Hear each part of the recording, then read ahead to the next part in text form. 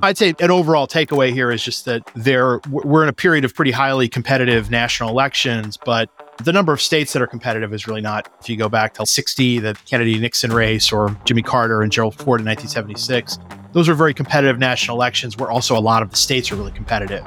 And we're in an era now, and this isn't just true for 2024, it's been true in past close elections too, where a lot of the states just aren't really that competitive.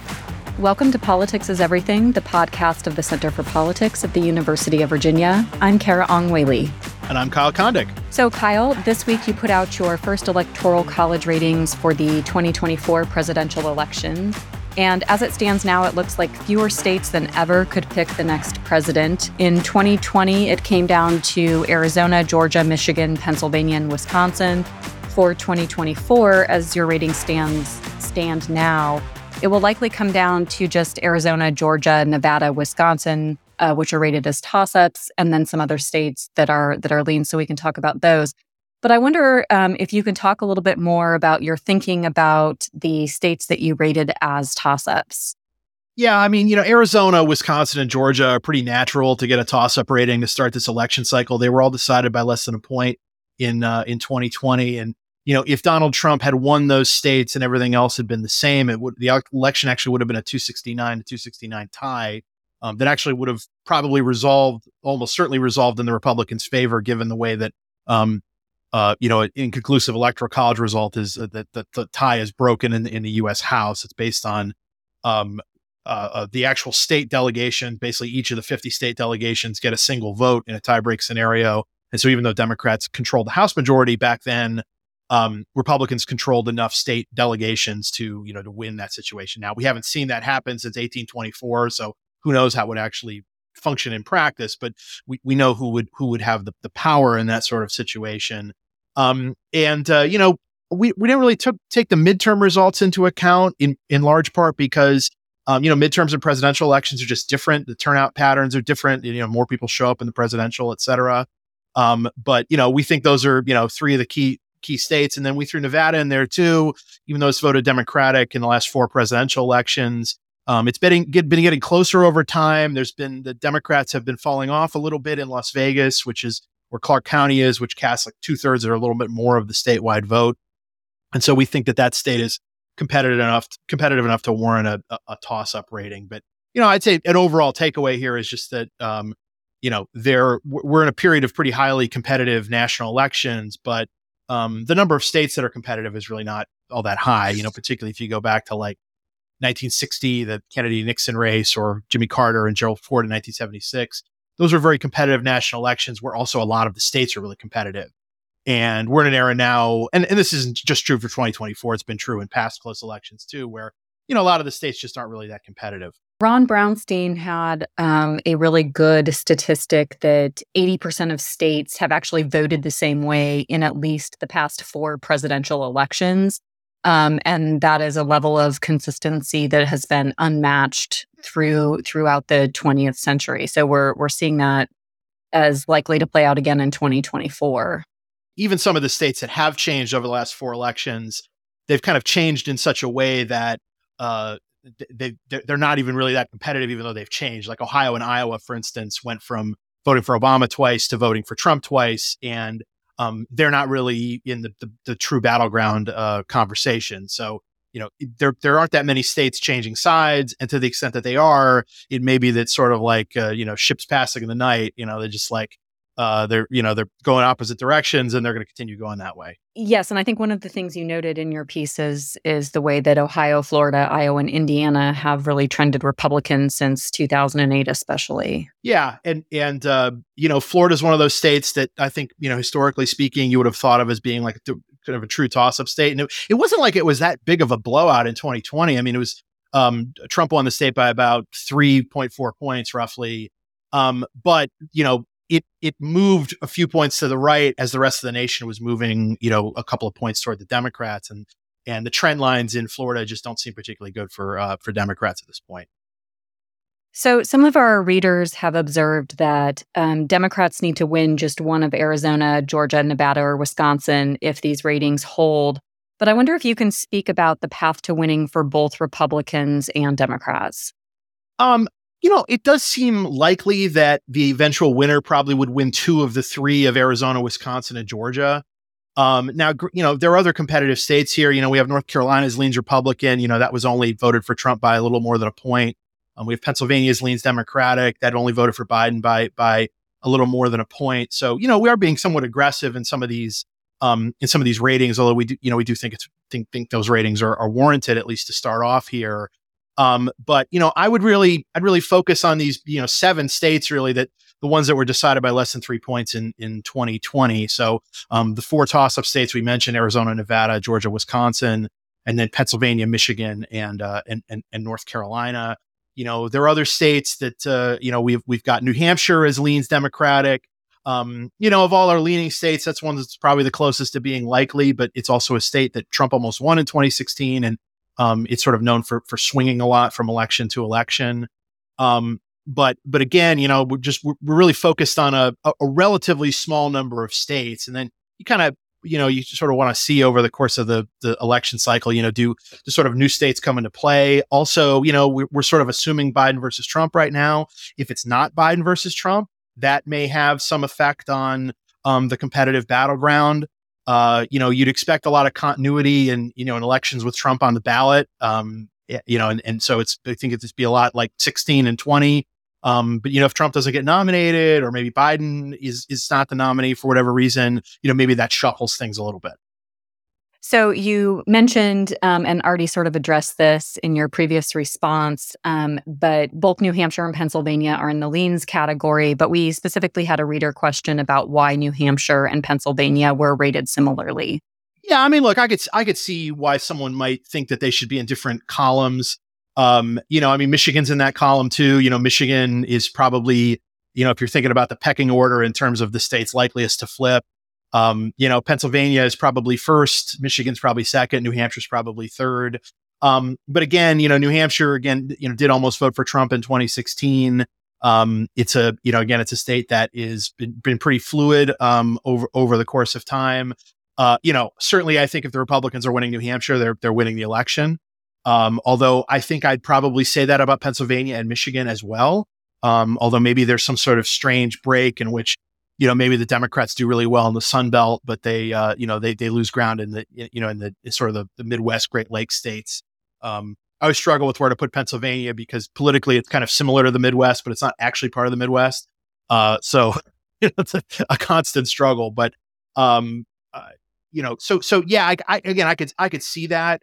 And maybe over the course of the cycle, we get enough evidence that New Hampshire maybe it goes to a likely column. But again, this is a starting point, and there's going to be movement here over the course of the cycle. But we thought this was where we wanted to start. So Maine and Nebraska are 2 states that award electoral votes at the congressional district level, and they have unique ratings. I wonder if you can talk a little bit about their ratings.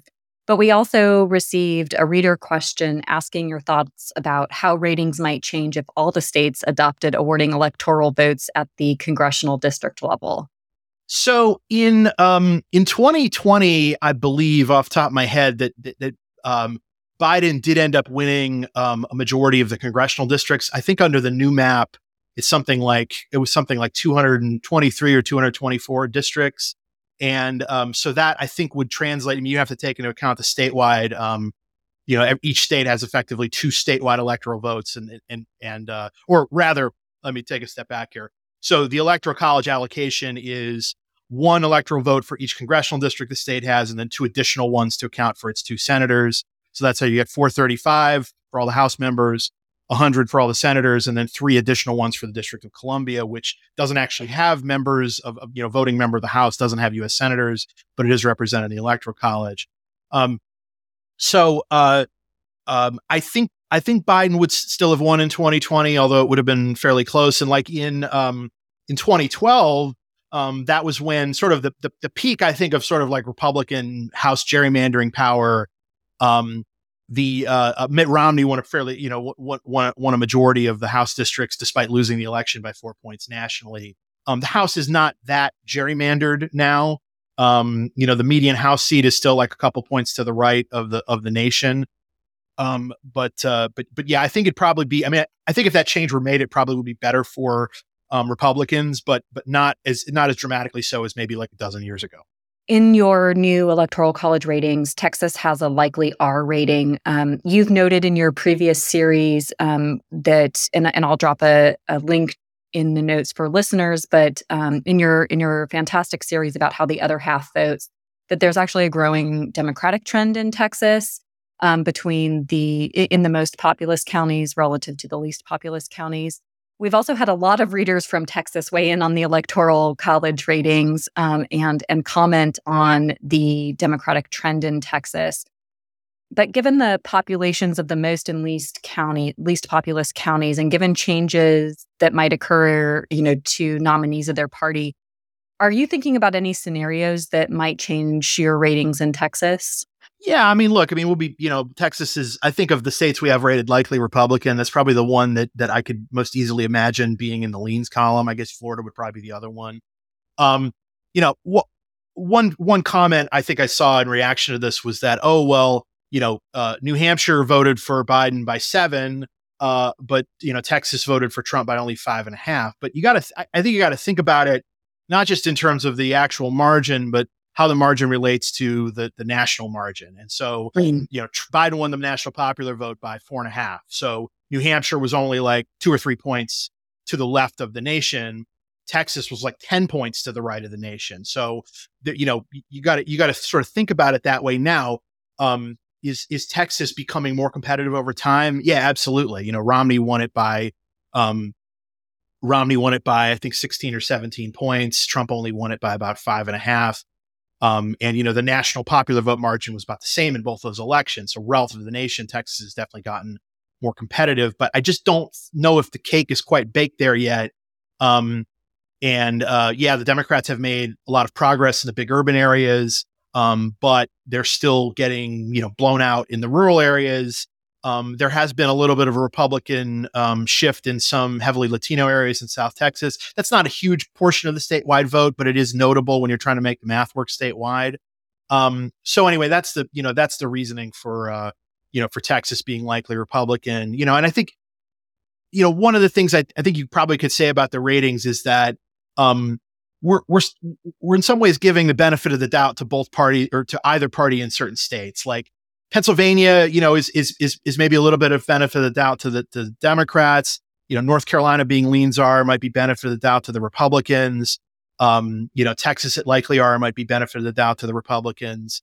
So there's sort of a balance here going on. And again, I understand it. We try to go with what we thought our best judgment was, but there's always going to be people who think otherwise. And again, we also will be changing these ratings, I'm sure, as the cycle goes along.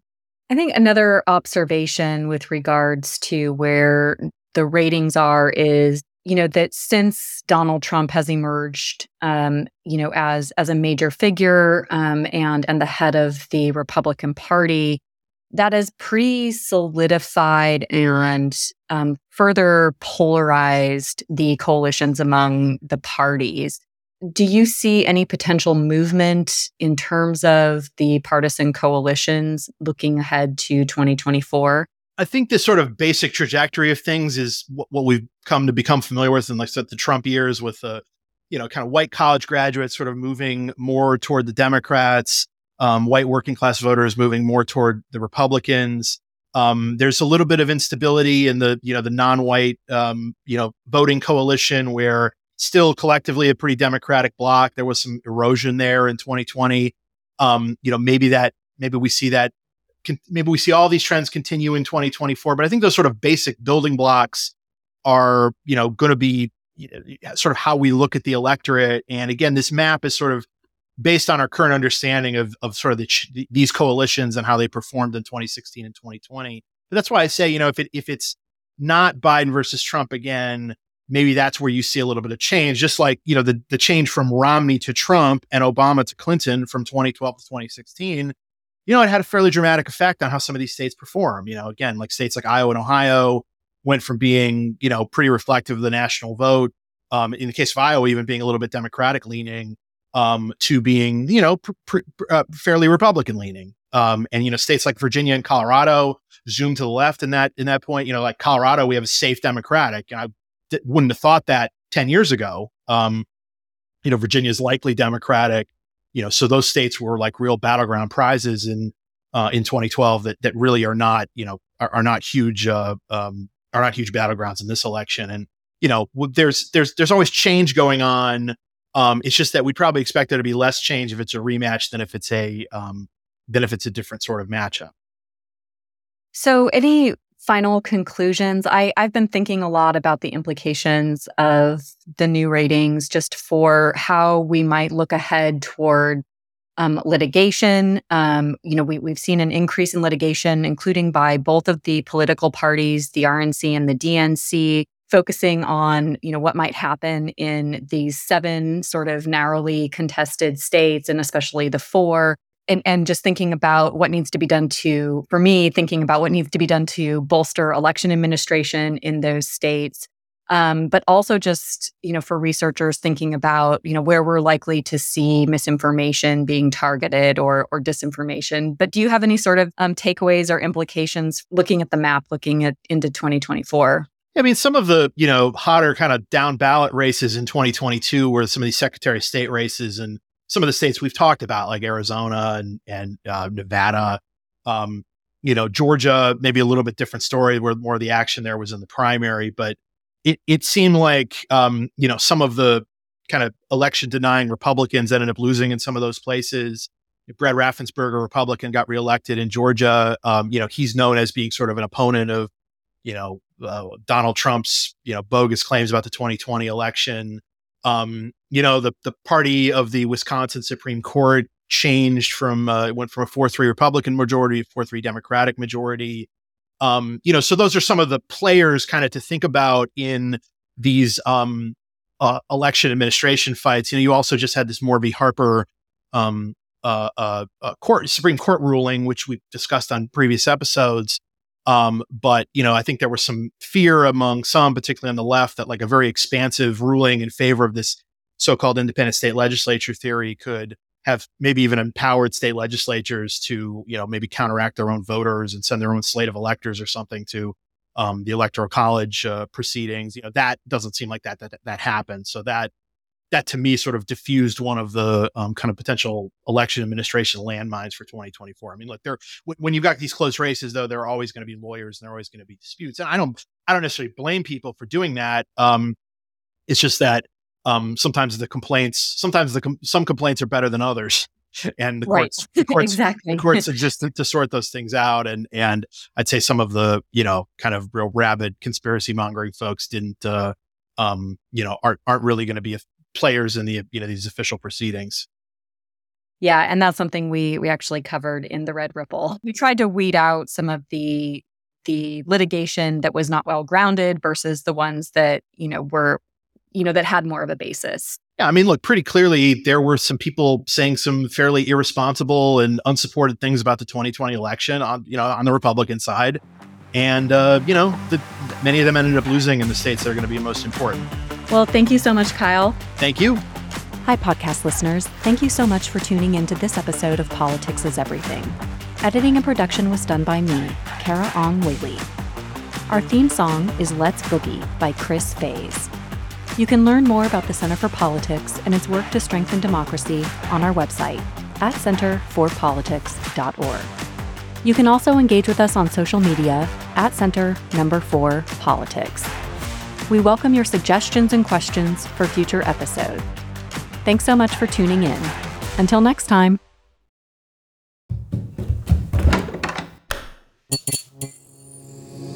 This podcast is part of the Democracy Group.